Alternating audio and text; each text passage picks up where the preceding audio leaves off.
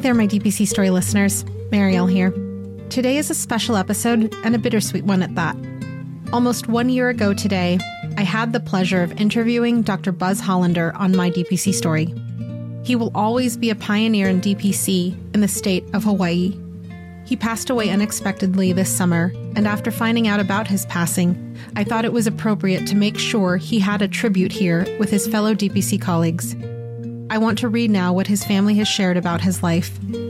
Dr. Robert B. Buzz Hollander III died unexpectedly on June 25, 2023, while flying from his home on the island of Hawaii to Seattle for medical care related to complications from cancer treatment. He was 53 years old. Buzz was a gifted physician and writer, a beloved father, husband, and brother, whose intense intellect was tempered by the joy he found in wild places and the people he loved. His family was the center of his world. He proposed on the side of a volcano to Michelle Suber, the woman who became his wife, and poured his heart and spirit of adventure into time with their 2 daughters, boogie boarding on a flooding creek, playing a wood troll for a birthday party, or happily clucking over their beloved Rhode Island red chickens. Buzz held out facts for careful observation and plunged wholeheartedly into his many passions. As an athlete, sports fan of the Pittsburgh Steelers and New York Yankees especially, and consummate outdoor explorer, Buzz grew up sleeping under the stars whenever possible. He cultivated a love of wild places throughout his life, from childhood trips in the White, Great Smoky, and Blue Ridge Mountains to adult forays to Nepal and Guatemala, as well as the Maroon Bells, North Cascades, and High Sierra. Buzz was the self-appointed trip organizer, poring over maps and mining his photographic memory to create epic outings for others. He celebrated his 50th birthday with a round-trip 40-mile trek from the family home to the sacred summit of 13,803-foot Mauna Kea. The king of the airport pickup prank and a masterful poker player, Buzz was also a great cook, whipping up dishes with something extra, artfully arranged or with fresh flowers rimming the plate's edge. His legions of friends spanned decades and thousands of miles. A conversation with Buzz left you heard, challenged, loved, informed, and lifted. He shared hilarious, caring messages with friends and family. But it's the generosity, warmth, and light of Buzz's physical presence that's most sorely missed by those who love him. As a physician, he was driven by compassion and a drive to learn. Together with his wife, Buzz founded a direct primary care medical practice on Hawaii Island with a loyal community following. His sharp mind and thirst for learning spurred him to begin writing articles on medical issues, applying rigorous analysis to help his readers make informed decisions about their own health care. His centrist, data-focused perspective and clear, entertaining writing style had attracted a growing number of followers around the country and world. Buzz grew up in a rambling yellow house on 10 acres of forest in Hopewell, New Jersey, and attended schools in the Hopewell Valley Regional School District. He graduated from Princeton University in 1991, completed his pre-med education at Appalachian State University in Boone, North Carolina, and earned his medical degree from the UNC School of Medicine in 2002, before finishing his residency at the Santa Rosa, California Family Medicine Residency Program in 2005. Buzz was preceded in death by his parents, the scholar Robert B. Hollander Jr. and the poet Jean Hollander. He is survived by his wife Michelle and daughters Eve and Audrey, sister Zaz, brother-in-law Leo, and nieces Josephine and Anika. In lieu of flowers, feel free to wander in the woods with loved ones, devise various elaborate and heartfelt pranks, and revel in the wonder of it all. In his episode that you will hear today, you'll hear about the why behind opening his clinic, Iris Integrative Health, with his wife, and also how he received inspiration and guidance in opening his practice from one of his best friends in medical school, who was already practicing as a DPC physician. I mention this because as you listen, think about who you've inspired when it comes to learning about DPC, patients and fellow physicians especially, as DPC means so much to so many of us. Time with family, time for self-care, time for building meaningful, fulfilling relationships with our patients. In whatever time we are lucky to have, let's make the best of it, just like Buzz did. We have lost a great colleague. So as a tribute to Dr. Buzz Hollander, here is his story in his words.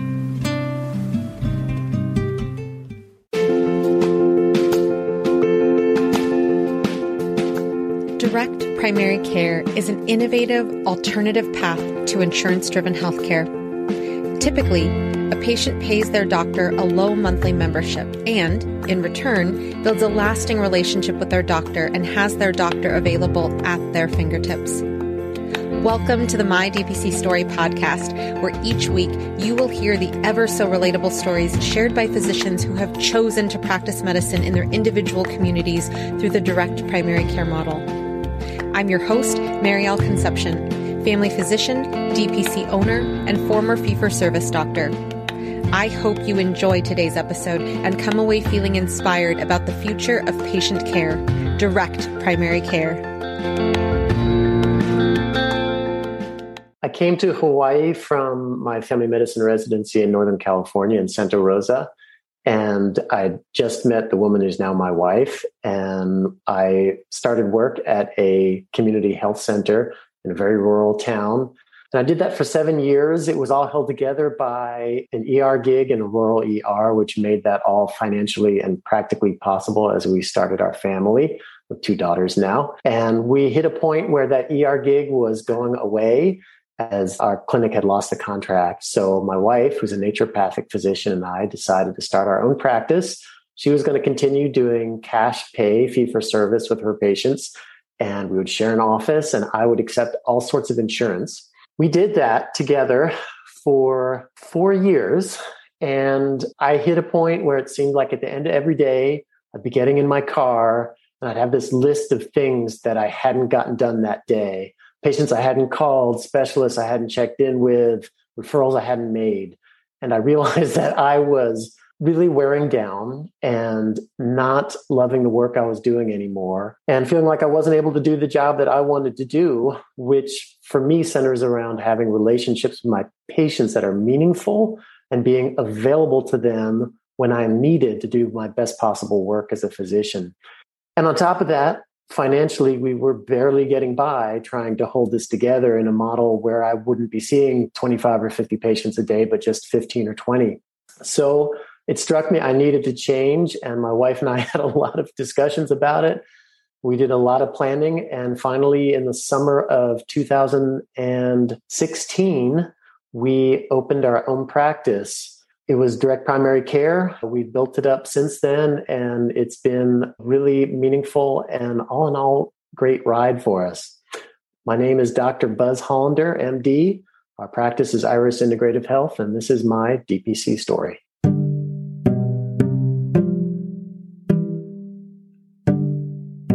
Dr. Buzz Hollander has been a Big Island physician in both clinic and ER settings since 2005. While traditionally trained in Western medicine, he prefers an emphasis on healthful lifestyles and evidence-based prevention of illness, approaching the source of chronic medical problems rather than simply treating the symptoms, and recommending the least invasive treatment options in times of acute need. Dr. Hollander graduated from Princeton University in 1991 and attended the UNC Chapel Hill School of Medicine from 1998 to 2002, before completing his residency at the Santa Rosa, California Family Medicine Residency Program in 2005. He is fortunate enough to be married to Dr. Suber and share the parenting of their 2 daughters. On a day off, he likes to be near the water, hiking through Hawaii's native forests, or tending to the land. Together with his wife, he has been practicing at Iris Integrative Health since 2016. Welcome to the podcast, Dr. Hollander. Thanks, Marielle. I appreciate being on it. I think this is so cool because as DPC has expanded over the years, this podcast is expanding its episodes to reach Hawaii now. So for all of those of you who have wondered how is DPC practiced in Hawaii, Dr. Hollander is going to share that today. It's practiced with aloha, of course. I love it. I just like knowing that we were going to be speaking today. It's almost like you could feel the breeze. It's just so much more relaxing just knowing that you're in Hawaii. It's coming through the Zoom lens. So that's awesome. So I loved your opening statement in terms of it really gave a roadmap as to what your journey was like on a global view. I want to go back to 2005 when you graduated residency in Santa Rosa. And at the time, when you were looking at prospects as a family medicine doctor after residency, what was on your horizon? I was very happy with the idea of having a job, any job. And I think a lot of people fresh out of residency have that feeling of, oh my God, somebody actually wants to hire me. I know nothing about medicine. But I felt extremely fortunate. The place where I was moving to was on the Big Island of Hawaii. And your listeners who are not familiar with Hawaii geography, the Big Island is not Oahu. There is nothing on the Big Island. There are two small, medium town cities, Hilo and Kona. Whole population is under 200,000. And it is a huge island. It is the size of the state of Connecticut. So it's rural, it's medically underserved. And we happen to be in a particularly rural part of the island between a couple of small towns, Honoka and Waimea. And it just so happened that there was this community health center literally down the road, 15 minutes from the house that my wife had just bought.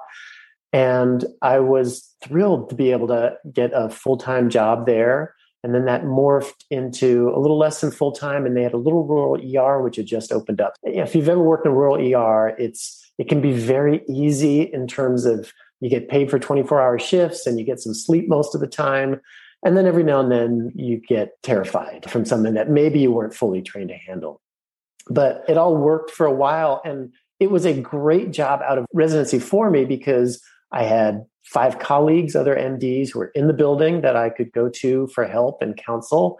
And best of all, I was in this rural, really culturally rich place, working in a setting where I was getting to meet everybody. I mean, from famous celebrities to a lot of multi-generational Hawaiians, people who had recently been laid off when the plantations had closed on that side of the island. And it was a great entry into Hawaiian culture and the community in a way that would have been very hard if I'd gone right into private practice. Awesome. And I love that because, especially as you talked about in your opening statement, relationship-based care really matters. And when you are part of that community that you're living in and you're really attuned to who is in your community and their needs, it really makes a difference in their care, especially under the DPC model. Absolutely. So when you talk about Hawaii and how your experience post-residency started, I want to just ask, did you guys always intend to buy a house in Hawaii and open practice in Hawaii, or was that something that just happened?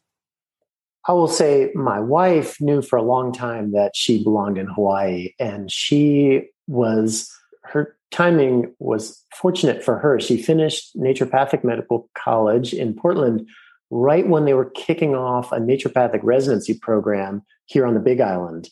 Earl Bakken, who was a pioneer behind the pacemaker, was starting up this new hospital that they wanted to be the Mayo of the Pacific in our little town of Waimea. It didn't work out quite that well, but it is still standing.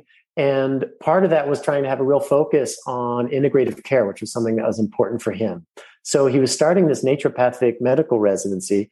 And my wife was the first enrollee in the program. And it was so great for her because she comes right in and is working with the best known cardiologist on the island, the best known intensivist and internal medicine doctor on the island, the best known OBGYN on the island. So she was getting her medical training from these very well-respected people that gave her a relationship with these other physicians that I think helped overcome some of that "you're a what kind of doctor" when she would call them.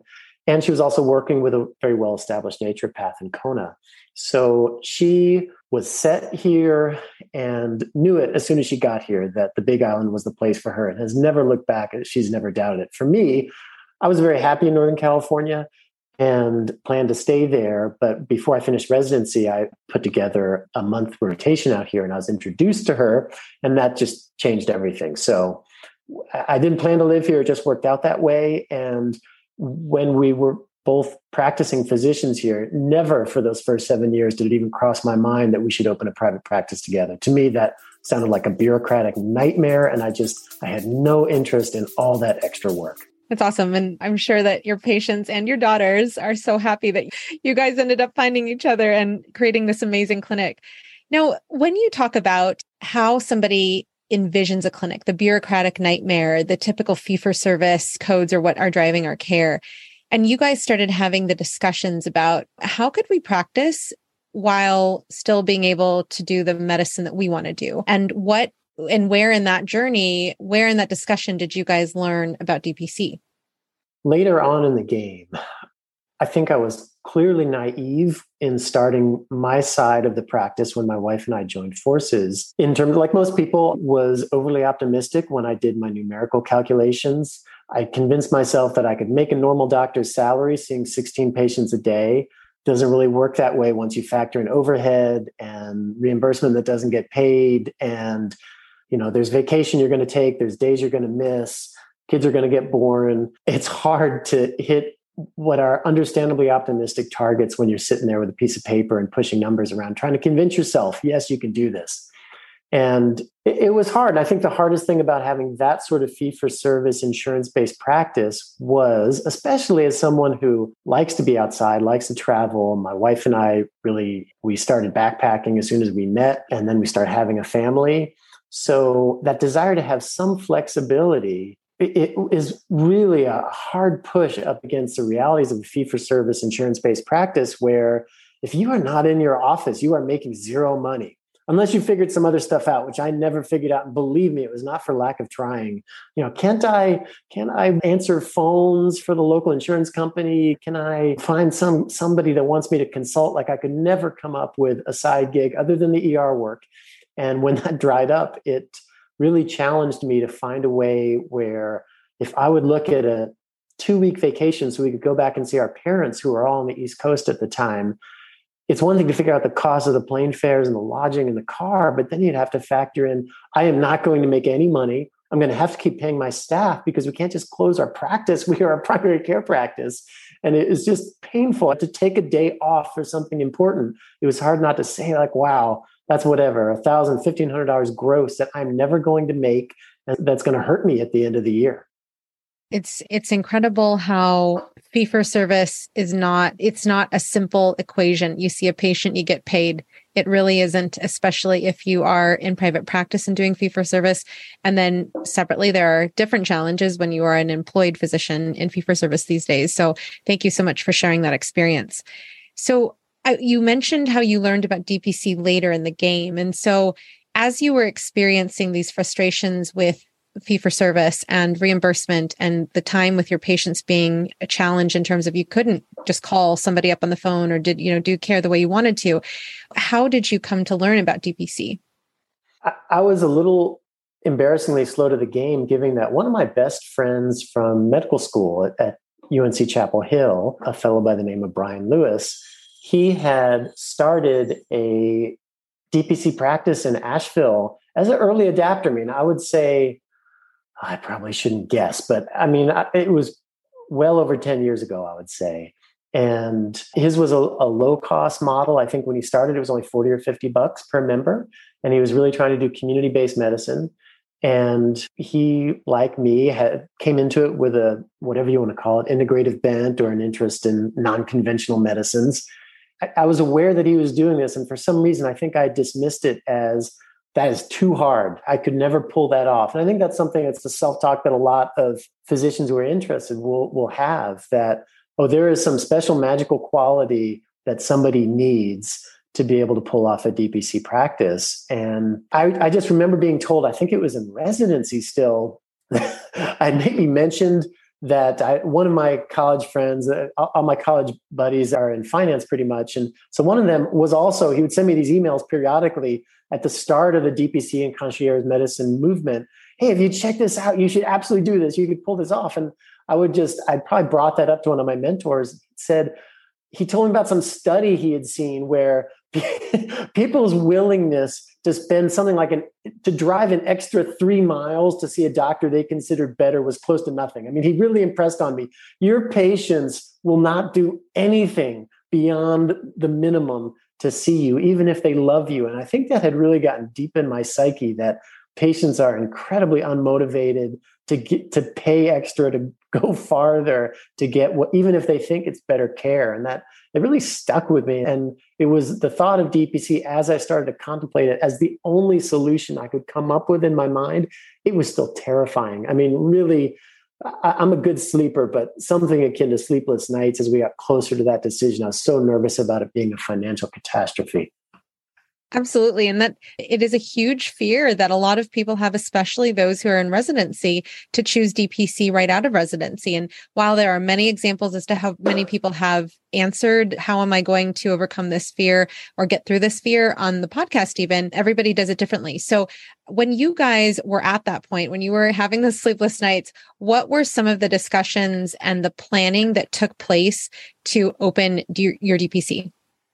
One thing was I probably had a 3-hour long conversation with my friend Brian, to which I probably haven't thanked him enough for, but really going through how he did it. What were the obstacles? What was the startup process like? And what was also enormously helpful, which is why I was so happy to join you on your podcast, was back in the day in 2015 or early 2016 when we were pulling this together, because it was probably a full year-long planning process once we decided we were going to do this. I think the only real resource I could find in terms of podcasts was Concierge Medical Today or Concierge Medical Radio. They had, I think it was 29 episodes, and I may have listened to most of them twice or 3 times because they spoke with some real leaders of the field and also some people who had practices you'd never heard of. And I soaked up those interviews. It was so helpful for me to hear there were so many different ways to skin that particular cat of trying to open a DPC practice. And it was a lot of consideration and then starting to try it on. What is the sort of practice? Obviously, my wife and I wanted to work together. We already owned our office building or our suite anyway together. And we already had a little bit of a direction in terms of, well, this had to be some sort of integrative practice because we had to integrate what I was doing with my medical training and her naturopathic training into a practice together. So there's always going to be a little bit of a niche there. But our biggest task was how do we attract the people who are already our patients to stay with our practice and then go on from there and attracting more people in the community to it. I love that. And so with that said, I just want to take a global step back and think and ask you about what was the DPC scene like in general? Because you talked about the very sad lack of resources at the time, but what about a DPC presence in Hawaii in terms of the other islands, in terms of, you explained your rural area, but were there other DPC clinics open at the time that you guys decided to go DPC? I believe that there were 0 of what you might call true DPC. And I'm sure you've gotten into this in past episodes, that how do you really decide what's concierge, what's DPC? But if we're going to say a physician who is taking payment directly from members and not accepting insurance, then there was, I think, a certain concierge company who will go unnamed had 5 or 6 physicians on Oahu. That's very much a concierge model. As I was going into it, several other physicians, one of them on our island in Hilo, he transitioned a practice from his big community practice into more of a DPC model. Another woman who's I'd known through her hospitalist work tried to start a DPC practice in a nearby town but could never get it off the ground. I had connections with a woman physician in Oahu that tried to get one going. I don't know that she's ever succeeded. And that was really the context in Hawaii as we were getting started, which either meant it was a fabulous opportunity or we were crazy. I'm so glad it's not the latter. So again, your community, I'm sure, is also very grateful that it wasn't the latter. So now I want to go back to your guys' experience, because when you talked about you wanted to work together, you already had the suite, you own the suite, and you wanted to attract patients. What was your ideal clinic under the DPC model, and who was your ideal patient? My wife wanted to continue on with her naturopathic practice and ideally keep as many of her patients as possible, who, after all, were used to a cash pay model. But of course, it's a big and somewhat difficult mental transition for medical consumers who are used to paying cash for their medical advice, but are also used to choosing when they get to pay cash and how often they're going to pay cash. So that, I haven't looked at this. My guess is we probably retained a similar proportion of our patients, but it was an interesting sell to her patients, try to explain how this was going to be different going forward. For me, I love doing OB and prenatal care and early pediatric care in residency. I thought I would want to do that after I graduated, but there was really not a lot of support for that here on the Big Island. It wasn't being done by the other physicians that I was working with in my first job. And I let it go. And as I started having kids of my own, that felt like an easier decision in terms of the hours demanded by doing OB care. But we do have a lot of kids in our practice. So we do a fair bit of prenatal care, which my wife does most of, and increasing amount of pediatric care. It's just the ebb and flow of our practice. So we definitely wanted to be full spectrum, cradle to the grave in that sort of perspective. The way that we approached our work together was that I would be in the clinic 3 or 4 days a week. My wife would be in the clinic a day or two a week. And we would try to spend at least half a day together where we could see patients together, which is incredibly inefficient in terms of a use of our time. And to be honest, we've done less of that as the years have gone on, because we often feel like, well, somebody can really see one of us and we can write a note, we can shoot a message to the other and integrate our care that way. But I always loved it. It was really fun. It was very helpful for me in honing the way I wanted to practice medicine, to watch the way my wife would interview a patient from a naturopathic perspective compared to how I would. I mean, she would ask these, what to me at the time seemed like excruciating detail about what do you eat? What do you drink? What do you do in your free time? How do you like your job? I couldn't relate to any of it. My dietary questionnaire as a conventional medical doctor was, how's the quality of your diet? It's good. Okay. And to see her practice like that, I can't do it any other way. It's one reason why my new patient visit time has kept creeping up from 45 minutes to an hour and a half. It's now 2 hours for a new patient visit, because I want to get all those details and I've learned the importance of them. And that's, I think, really where medicine can make a difference, is when you start addressing those fine details on how people live. Absolutely.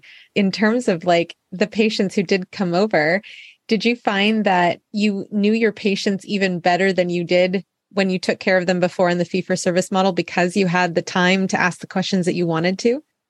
Absolutely. And some of my patients that by that point, I arrived on the island in 2005. So by the time we were transitioning, I'd known some of these patients for over a decade. And some of these patients had remarkable stories. And I had no idea. I had never asked, never had the time to ask. And to have that time to hear their stories is one of the great things about this practice model. So going back again to those conversations that you had prior to opening, and you were thinking about, okay, who would join us, and the verbiage, the copy that you would have on your website, the verbiage that you would use to describe direct primary care as a model different than just, you're paying like a chiropractor visit or you're paying with your insurance card. Who was your ideal patient, and how did you reach those patients who decided to join the practice? That was a huge advantage of moving from an established insurance accepting practice with a fairly large size. We probably had about 1,500 patients who were really our patients at the time we transitioned, is that you get to do an audition for almost all of them. And that's one reason why people who want to start one of these practices right out of residency need to listen. The folks at Atlas Medical, I think they're in Kansas City area, they're fantastic. And they help me a lot. They're so giving of their time, and I'm still appreciative of their help.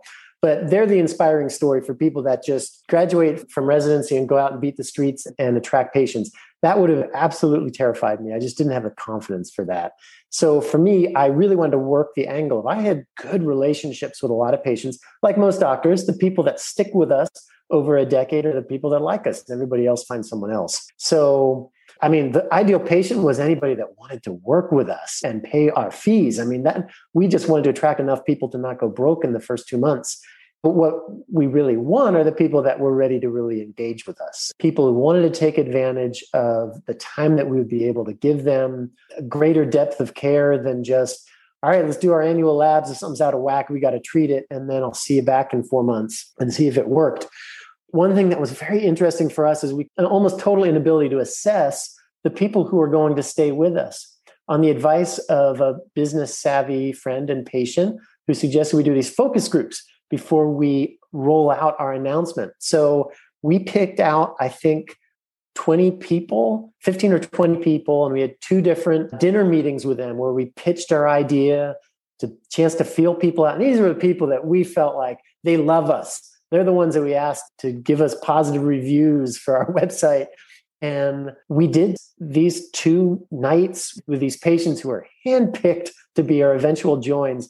And I think the join rate might have even been lower with those 20 people than with the 1,500 patients in a whole. We completely misestimated their interest. It was a humbling experience in that regard to see these people that we thought we had real physician-patient relationships with and the means to afford our practice say no to it. And on the other hand, there were people, retired school teachers and hotel people who work in the hotels down at the coast, barely making it, who shocked me and basically saying, I couldn't imagine seeing another doctor, or what's more important to me than my health? Like, I can save in a few other departments here. Now, that can be a little painful, and we can get into that whole, the shadow side of DPC is that once you start charging money in a place where, like Hawaii, where almost everybody has medical insurance, then you're going to lose some patients. And some of those people you're losing because they simply can't afford it. But there are a lot of people, incredibly wealthy patients, who I thought really cared about the service we gave them, who walked away saying things like, well, I've got Medicare for that. And it was really shocking. And overall, we were incredibly blessed that we had good relationships with enough patients who valued our work. And we probably retained almost 10% of our patient base, which is great. It was above our minimum threshold to not have interruption in our income stream. So that whole thing was a dream for us, how quickly we filled up our practice and were financially viable. But it was not the people we expected to stay with us. That's such great insight. And that's incredible. 10%. I mean, that is huge for a practice transitioning over to DPC. That's such a testament to the value proposition that you guys were bringing and how your patients who joined really valued, like you said, their health and the access to care to a doctor who knows them. So that's wonderful. Now, when you guys were transitioning, can you touch on any special things that people should think about or things that you had to go through that were unique to Hawaii to open up a medical clinic that was under the DPC model? Well, I could answer that in a couple different ways. I'll start with the big picture being, what was really helpful to me about those focus groups was that I had to come up with what the pitch really was. And it's amazing how we cannot really know that about ourselves because I didn't. And that became second nature as I over and over again, everybody that I saw for about a 3 or 4 month period, I had to squeeze in a little 2 or 3 minute pitch about, hey, I got to tell you what we're doing. And this is why we're excited about it. And I really hope that you can join. And there are often a lot of questions, but knowing what it is that you offer. And I think some people have this sense of, oh, if I'm not Harvard trained and if I haven't been published in AAFP journal, then how can I possibly claim that I'm worth something more than the other neighborhood doctors that are available with a $10 copay? And I think it is really important to really feel into what is it that I offer so that I am worth. I don't think the model sells itself. I mean, to a certain degree, there are a small handful of patients who were thrilled, like, oh, this is great. We'll have better access to you. Almost everybody understood why we wanted and needed to leave the insurance model. We got almost no negative pushback. Everyone was like, oh, I wish I could stay with you. I really liked you as a doctor, but I totally get why you're doing this. It's hell what they're putting you through. I get it. But for those who had the means and the interest in staying with us, it was so important and is so important for a potential DPC physician to communicate what it is that makes you special, or special in a different way than another doctor who's still just going to charge them a $10 copay. And it can be so many different things. It does not have to be that you are the world's best doctor, that you trained at the best place in the country. And I think that's the important thing. For me, what I felt like I could offer to patients is genuine caring. And I think a lot of people can offer that, but everyone's got a different personality. And I can't help it. I care about my patients. I care about their stories. I like hearing their stories. And people knew that. And so when I was saying, I can't do this 15 or 25 minute model anymore because I need to hear what's going on with your son's soccer league. And I need to find out what happened when your father died on the mainland. And I just can't not do that and feel like I know you and can really care for you as a person and a patient. So I think people got it. That was what they were paying for, was to have me listening to them and able to do my best job at coming up with a plan for them. I think they also understood that I like to practice medicine in a little more nuanced way than just, I'm going to follow every single recommendation that every major medical organization has offered. I can be a little cynical about big pharma. I can be cynical about big supplement too. And that's something that, again, it folds well into the notion of, I need this extra time with you because I want to think a little harder about things than I can in the current model in which I'm practicing. And my patients responded to that at a high enough clip that we were able to keep this thing going right out of the gate. And I'm still grateful for that. Now, in terms of the practicalities, on the advice of the Atlas folks, we took on their lawyer that they used to get the sort of nuts and bolts about what you can and cannot do. How to make that transition from accepting Medicare to being non-par is also scary, but there's just certain things you need to do. How to opt out from, because at that point we were accepting probably 5 or 6 insurances at least. I mean, Hawaii is a smaller market, but it's a lot of bureaucracy, and you got to do it right and you got to do it legally, because there's just that sense of, I'm sure most physicians, when they transition from accepting insurance to moving into a non-insurance model, do fine, and there's not any saber rattling in their direction. But I think there's an awareness that somebody might not like what you're doing and might try to make your life difficult. So I leaned on a lot of different people, spent a little more money than I wanted to spend getting legal advice, but just trying to do everything right so that by the day our door opened, we were free and clear of any possible medical legal problems. Love it. And you mentioned that you guys had planned the transition over about a year's time. In terms of going through the legal processes that you needed to, doing all of the admin stuff to prepare to open, what timeline would you recommend to somebody if they were thinking about opening DPC specifically in Hawaii? That worked for us. And it was, I would say the level of labor was kind of similar to anyone that's gotten married and decided not to elope. I mean, for us, it was probably about 6 months, but it feels like you've got a second job that whole time. You're working so hard. Like, it seems so simple, and yet every little subtopic could have hours of work and emails and decisions to make. So I would say it had that kind of feeling in terms of so many details to attend to, that I think it really was a solid year. Our target was to announce. We opened on June 1st, and we announced on March 1st to our patients and started sending, because you got to send letters out there. Everybody has to be formally notified when you do something like this, so you're not a patient abandonment issue. So it was 9 months to have everything in a row. And that's because you're talking website and the legal stuff and changing contracts and figuring out your financials and how much do you want to charge and all these conversations to have. So that was a very full 9 months. And then from the day that we went live with the website and started telling people, okay, you can sign up for this, those 3 months were just utter insanity in terms of the drain of constant just conversations and, oh my God, the website is down and all these things. And you can't predict them all. But I love that you guys have just celebrated your 6th year anniversary, and Yep. It's worked out. So just like how you might have that negative self-talk when patients you expect to join don't join. If your business is not doing the thing that it's supposed to that day, or your website's broken, there's still hope at the end of the tunnel. And I will say that leaning on other people who have been there, done that is very helpful in this community. And there's lots of ways to do that. All the guests on this podcast have extended their contact information. That's a place. The Facebook groups are places. Going to conferences. There's always ways to reach out to physicians in this community.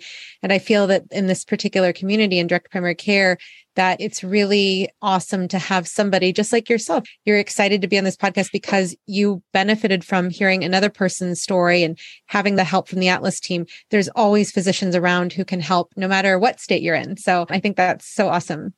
Now, in terms of your clinic, are you guys an S Corp? Are you an LLC? What is your entity under specifically legally? I forgot about how many hours we had to sink into that. We are an LLC that files taxes as an S Corp. Gotcha. Yeah, it's very interesting to hear everybody's story behind that. So that's awesome.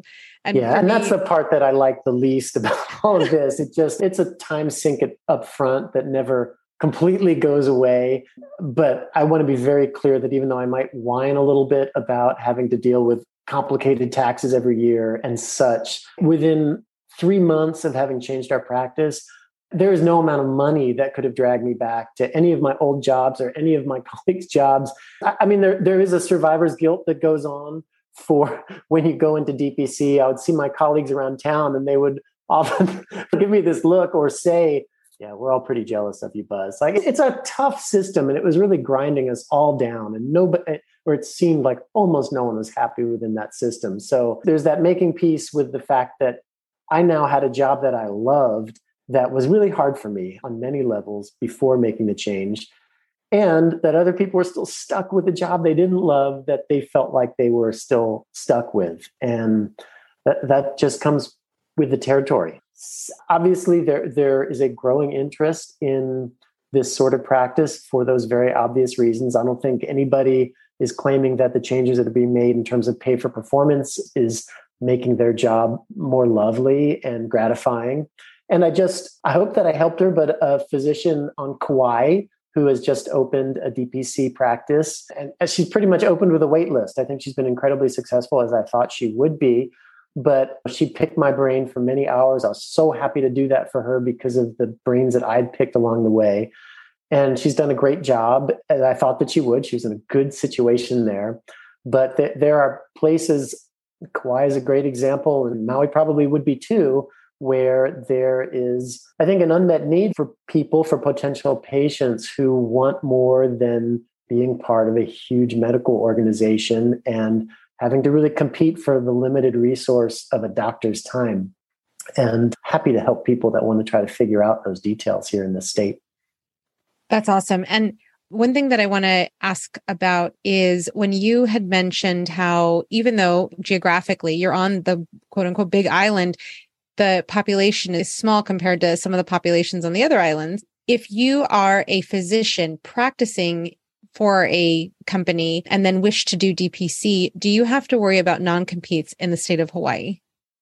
Yes, that was a huge question for me when I started, because originally the health center where I was working had agreed it would be okay for me to start my practice about 18 miles up the road in the office that my wife was already in.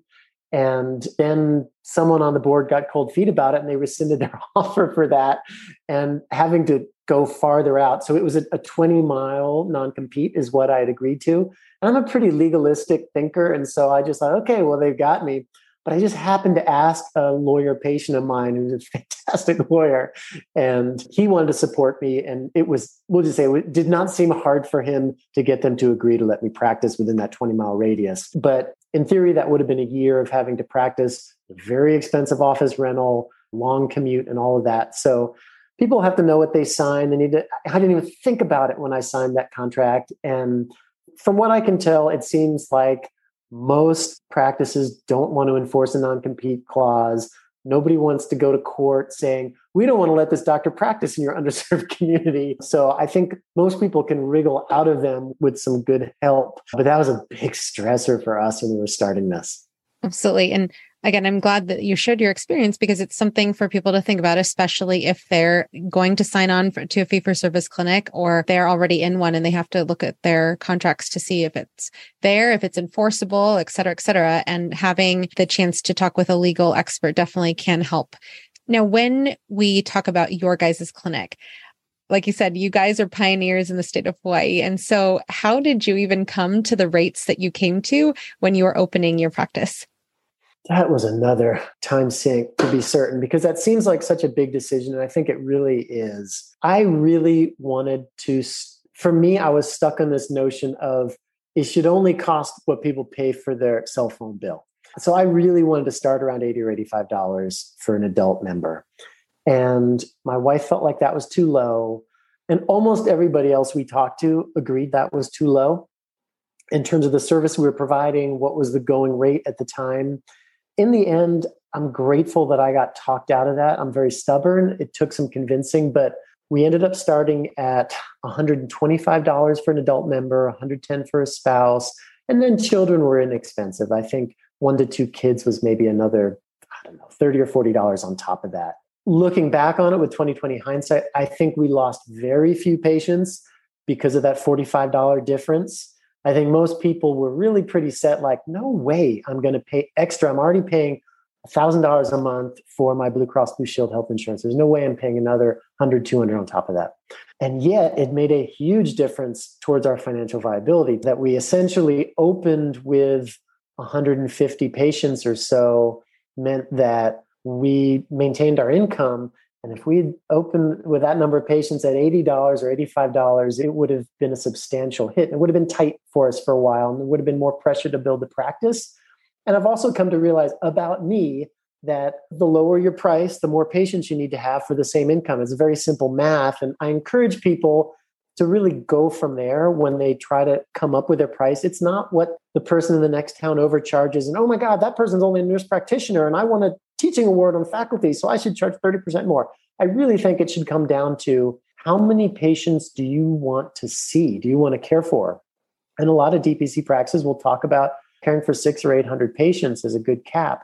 That would overwhelm me because if you can, again, do the math, how many hours do you want to work per year and divide that into 600 or 800 people? It's not going to be a lot per patient, maybe an hour and a half, 2 hours.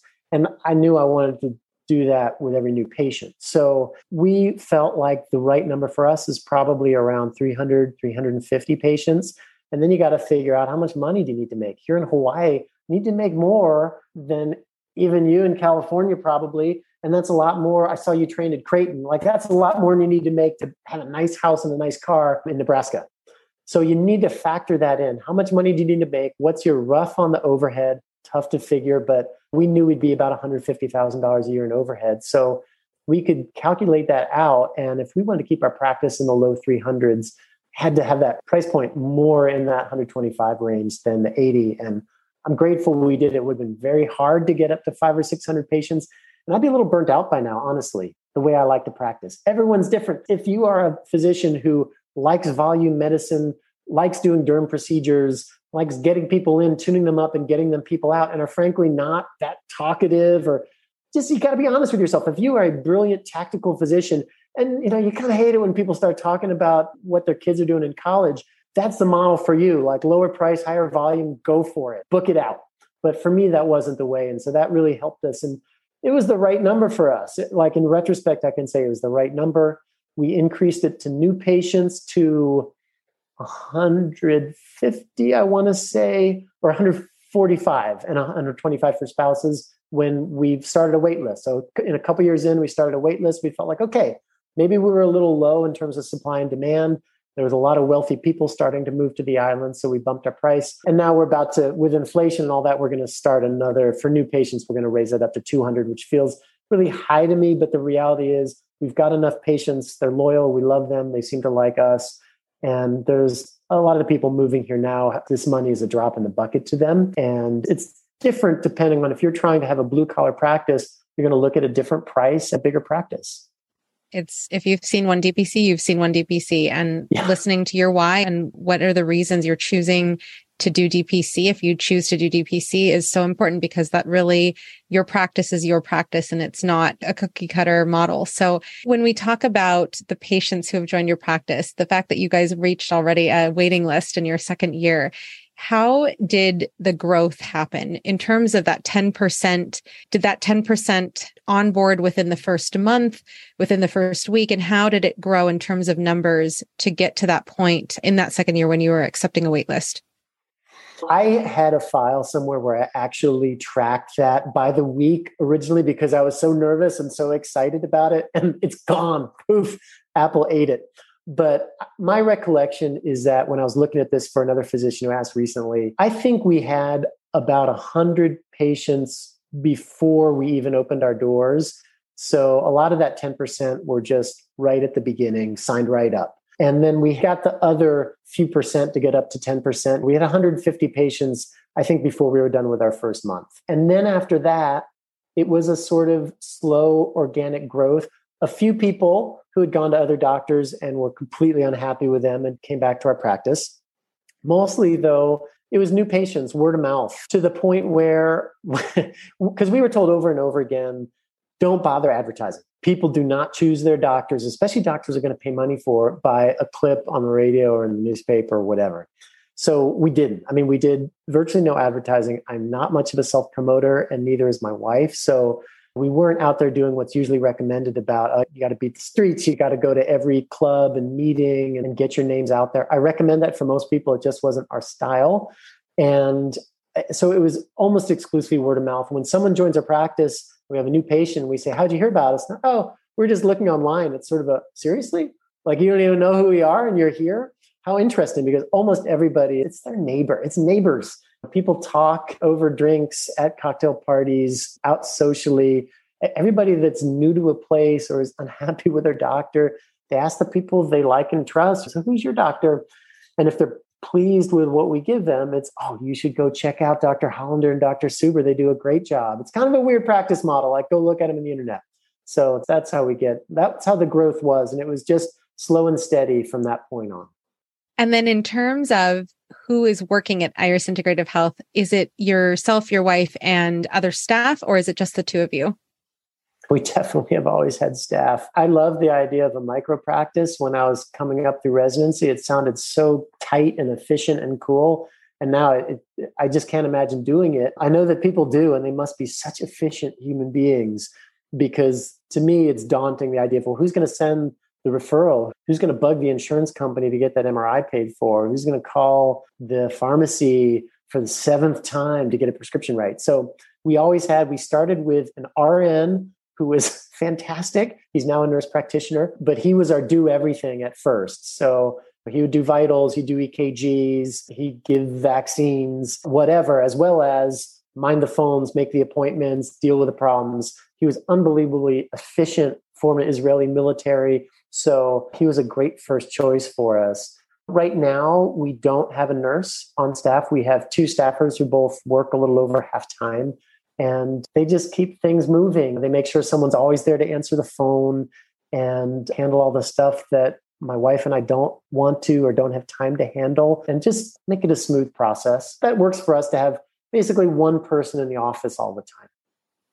I love that. And it really, again, goes back to your why. Like you mentioned how you were sitting there in fee-for-service and always feeling frustrated with the list of things that you hadn't gotten to, the referrals that you hadn't sent to the specialists that you hadn't contacted, et cetera. And so absolutely, I think that's wonderful that you have found that this works best for you guys and how you want to practice. So that's awesome. Yeah. And I also totally get that if we were a higher volume practice, we'd need an RN and maybe more to be seeing urgent visits and seeing patients if I'm doing longer procedures and all that. Your needs really shift with what you do. And then on the other end of the spectrum, if you look at models like Parsley Health, which are very functional medicine driven, and they're really consultants. They don't want you to call them if you've got a sinus infection, especially not if it's midnight on Saturday. And we always knew that we wanted to be very much a primary care practice, that all of our patients, whether they are mostly in California and only want to know we exist if they think they have pneumonia when they're here visiting on the island, or our patients have got multiple comorbidities and are ill a lot, we wanted to be open for business for them. And so that's part of why we want someone at the front desk, why I'm on call 24/7, except for my new colleague in Kauai. We're working out some call exchanges, which are great to be able to really take a vacation. But yeah, we feel like we can't just close down. So yeah, when we go on vacation, even if we're up at Muir Trail Ranch where there is no cell service for a week, that's what our staff is for. Like we're still open Monday to Friday, 9 to 5, and we have to have somebody answering the phone for us after hours, because that's what we're selling is true primary care, and we aren't just consultants. We do the functional medicine type work with the patients who want to have that, but we're also taking care of people when their sinuses hurt and their heart failure is out of control and all of that. And it's so important to talk about because there is a difference in the access that patients have under a DPC model versus fee-for-service or another type of clinic. So absolutely, it's so important to highlight that.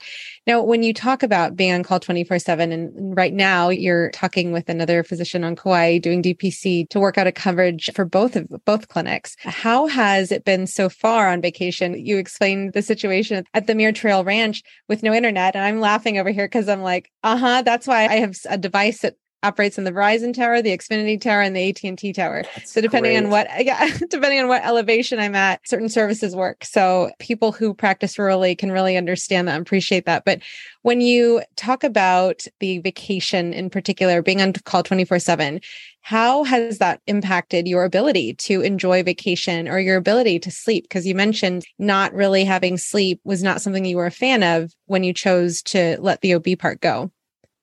Yes. And I'll answer that with two sub answers. And the first is, even when I was covering for our big community health center, I was amazed at how rarely people bug their doctors in Hawaii. Now, maybe that's a Hawaii thing and maybe that's a Big Island thing, but that has certainly carried over here. People had warned me, oh, you're going to have a bunch of privileged, rich people. They're going to be calling you every time they have a hangnail.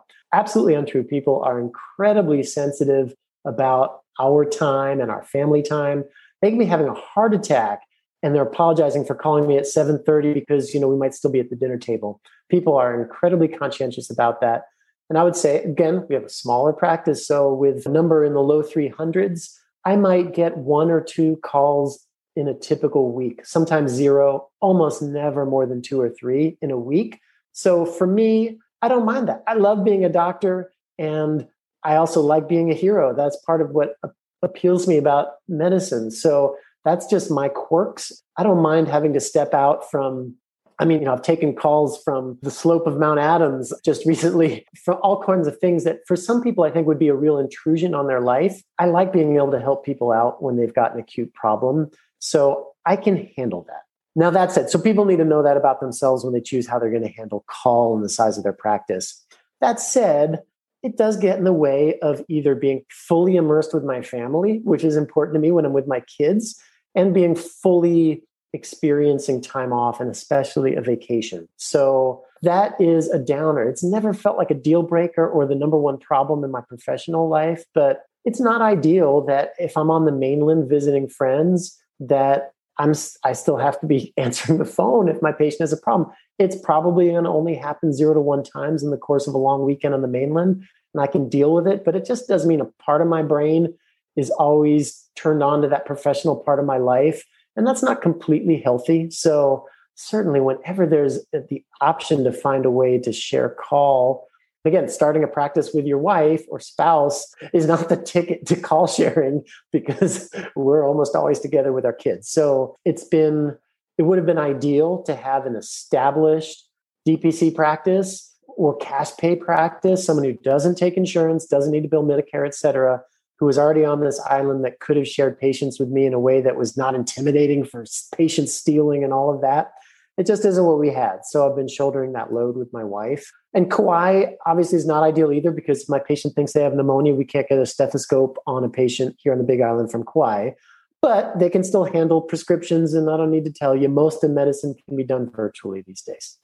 And it's such a great point, again, to highlight because it is a realistic thing to experience in DPC, especially if you are a solo physician in your practice.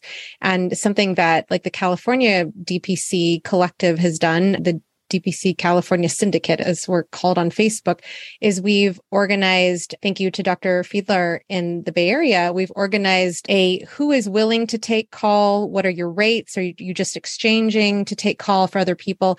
And that's something to look into, especially if you're just starting out or if you haven't thought about it and you'd like to take a vacation, or if an emergency comes up, like who's your list of contacts and in what order would you contact them? And the other thing too is to think about, does your malpractice cover locums days so that someone can be covered when they're covering your practice? My malpractice has 30 days of locums coverage per calendar year. And so that's something that you could ask if you are in the middle of choosing a malpractice insurance company.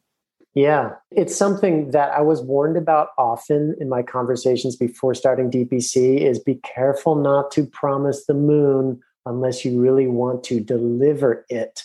And that's just one of those things. Everybody wants to bill access because everybody wants to pitch access because that is part of what we offer in DPC. And if you want to be giving all your patients your cell phone number, then just make sure that you want to be answering your cell phone at all times.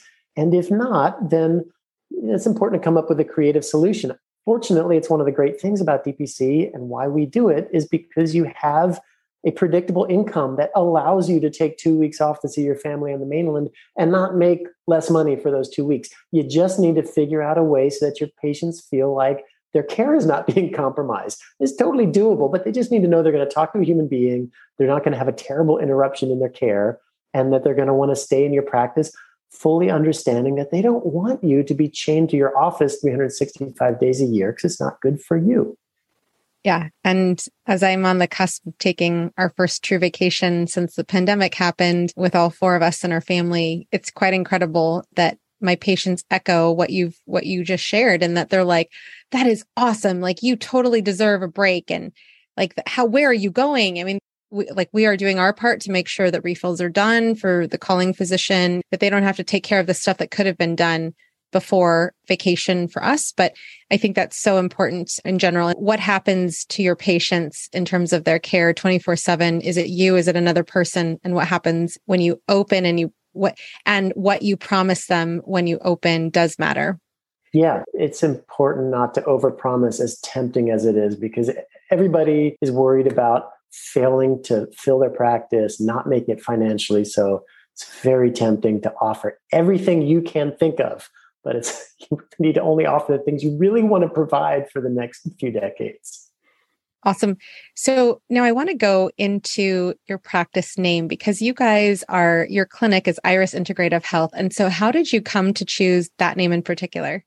That was perhaps the most painful of all the painful processes, because we just never could come up with a name that we liked. And it was getting to the point where we had to pick something. And we got in this very abstract tangent of, okay, I'm a conventionally trained doctor. You're a naturopathic doctor. So we're kind of bridging these worlds. And our office is right where the rainy side of town meets the dry side of town. And there's rainbows there because of that. And Iris is the Greek and Latin for rainbow. And when it takes that long to explain your naming story, you know it's not a strong name. And we've known it wasn't good when ISIS came about. It's not good every April when people are paying the IRS their taxes. It's just, thankfully, it did not submarine our practice and it works. But boy, I love your name. You've got a great name. We don't have big trees here to name a practice after. Oh man, Buzz, you're cracking me up. I appreciate you sharing that story. And I think I'm sure that there are other listeners just laughing, because that's probably very realistic in terms of experience for other people as they're choosing their name, because especially as DPC grows, the amazing clinic names like Insight or Paradigm or Olive Leaf or whatever, these names have been taken. And it's so interesting to hear the backstory, but I really appreciate you sharing the pain behind that, because again, I'm sure people can relate as they're listening. Oh, it's got to be like trying to write a fresh and new rock and roll song in 2022. Like, people have been doing this for a long time. They've stolen all the good hooks by now. Oh man. So hopefully a little bit easier of a question in terms of the integrative part of your practice.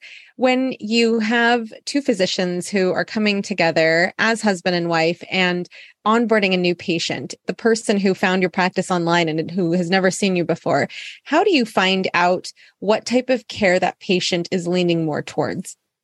Our staff asks them. It's really as simple as that, because some people, they want to see my wife, they don't want to see me. Other people want to see me, have no interest in naturopathic care. And some are intrigued by having a naturopathic physician on board. Or maybe they have a few issues they would want to run by her, or they're more comfortable doing their women's health care, reproductive care with a woman than a man. So the whole idea is we just have to ask and make sure that we're not in a situation where somebody's seeing the wrong doctor on their first visit. Gotcha. And in terms of the care that you guys highlight on your website, I want to highlight this copy in particular because I loved it. It said, whether you have interest in dance or cooking classes, regular exercise groups, or nutrition for diabetes, we can offer these without extra charges. We can even accommodate house calls when the need arises and the schedule allows. So when I read that, I wanted to ask what has manifested in the past that led to that copy in particular?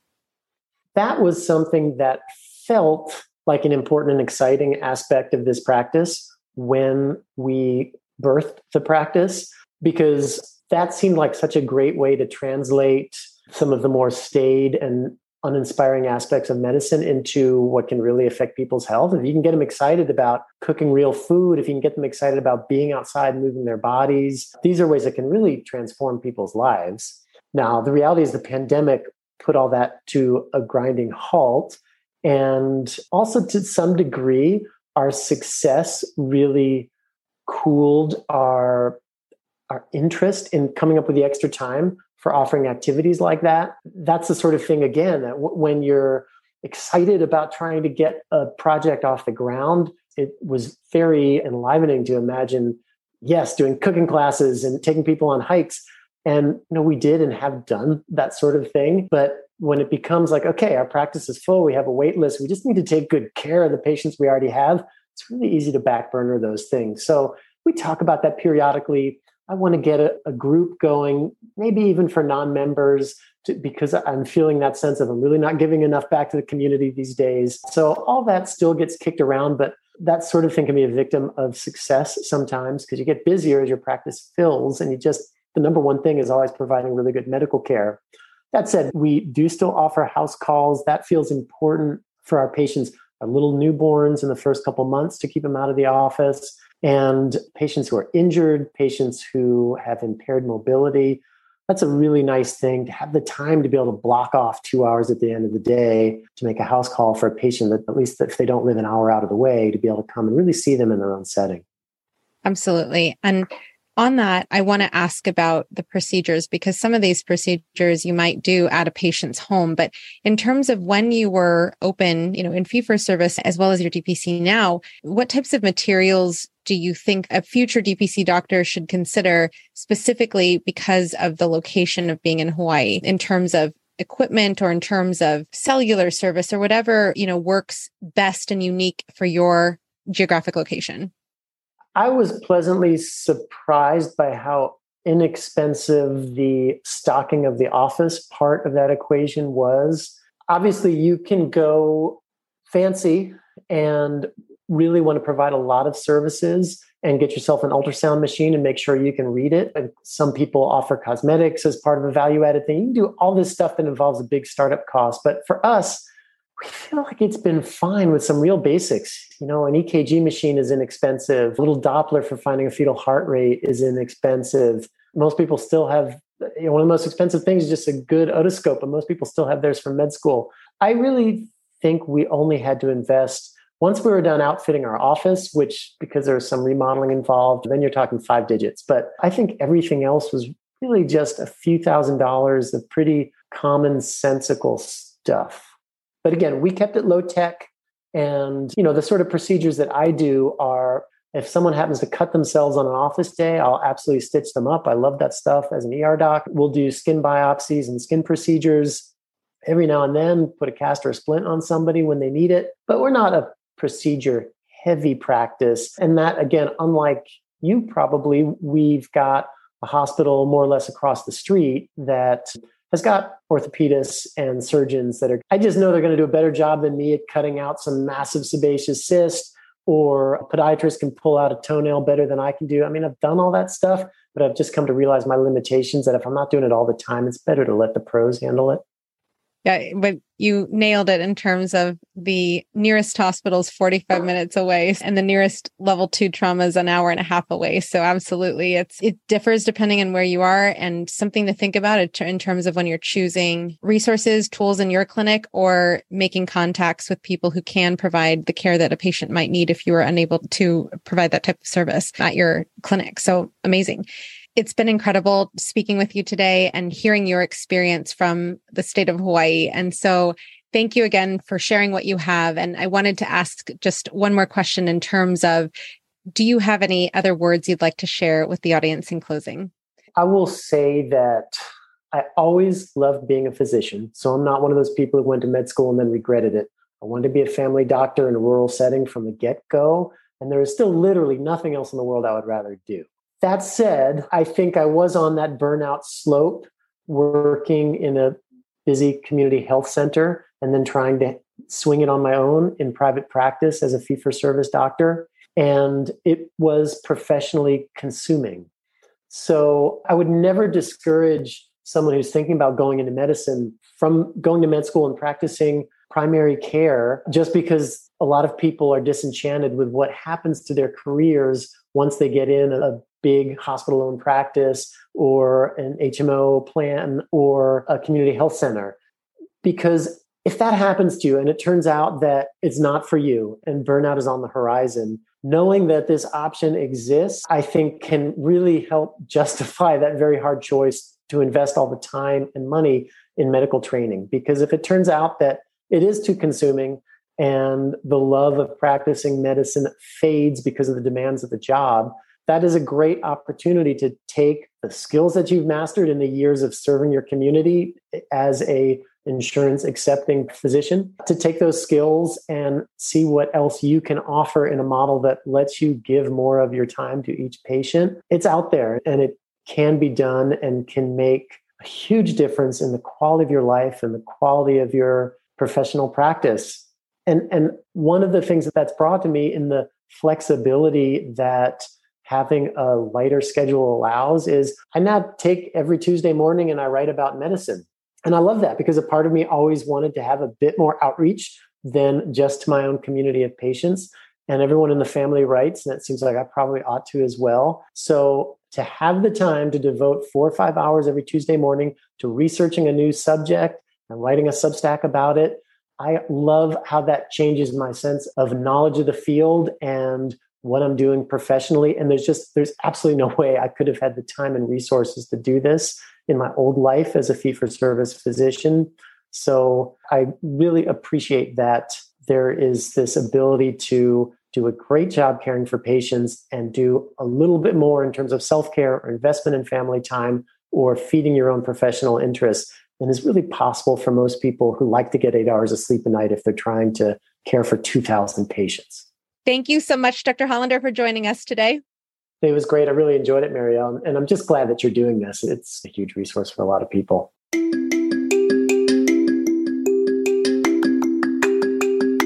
Next week, look forward to hearing from Dr. Peter Cascio of Code One Concierge in Austin, Texas. If you've enjoyed the podcast and you haven't yet done so, subscribe today and share the episode with a physician you may know who needs to hear about DPC. Leave a 5-star review on Apple Podcasts and on Spotify now as well, as it helps others to find all these DPC stories. Lastly, be sure to follow us on social media. If you're wanting to continue learning more about DPC in the meantime, check out dpcnews.com. Until next week, this is Marielle Concepcion.